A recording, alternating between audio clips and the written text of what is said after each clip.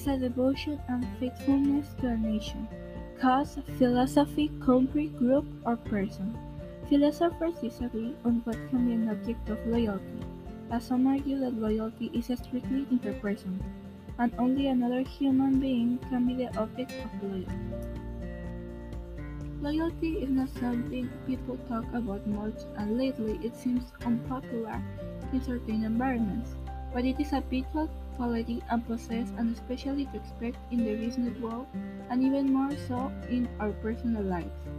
It is hard to define loyalty, but very easy to recognize it.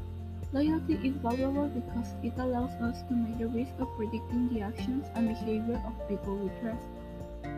One may not always correctly decide who to be loyal to, and some people may even disappoint us or deceive us when we are loyal to them.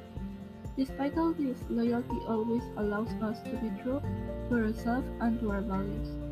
It may be hard to be loyal sometimes, and often costly, but loyalty defines who we are and how well we sleep at night. It guarantees a clean conscience and a positive and transparent life.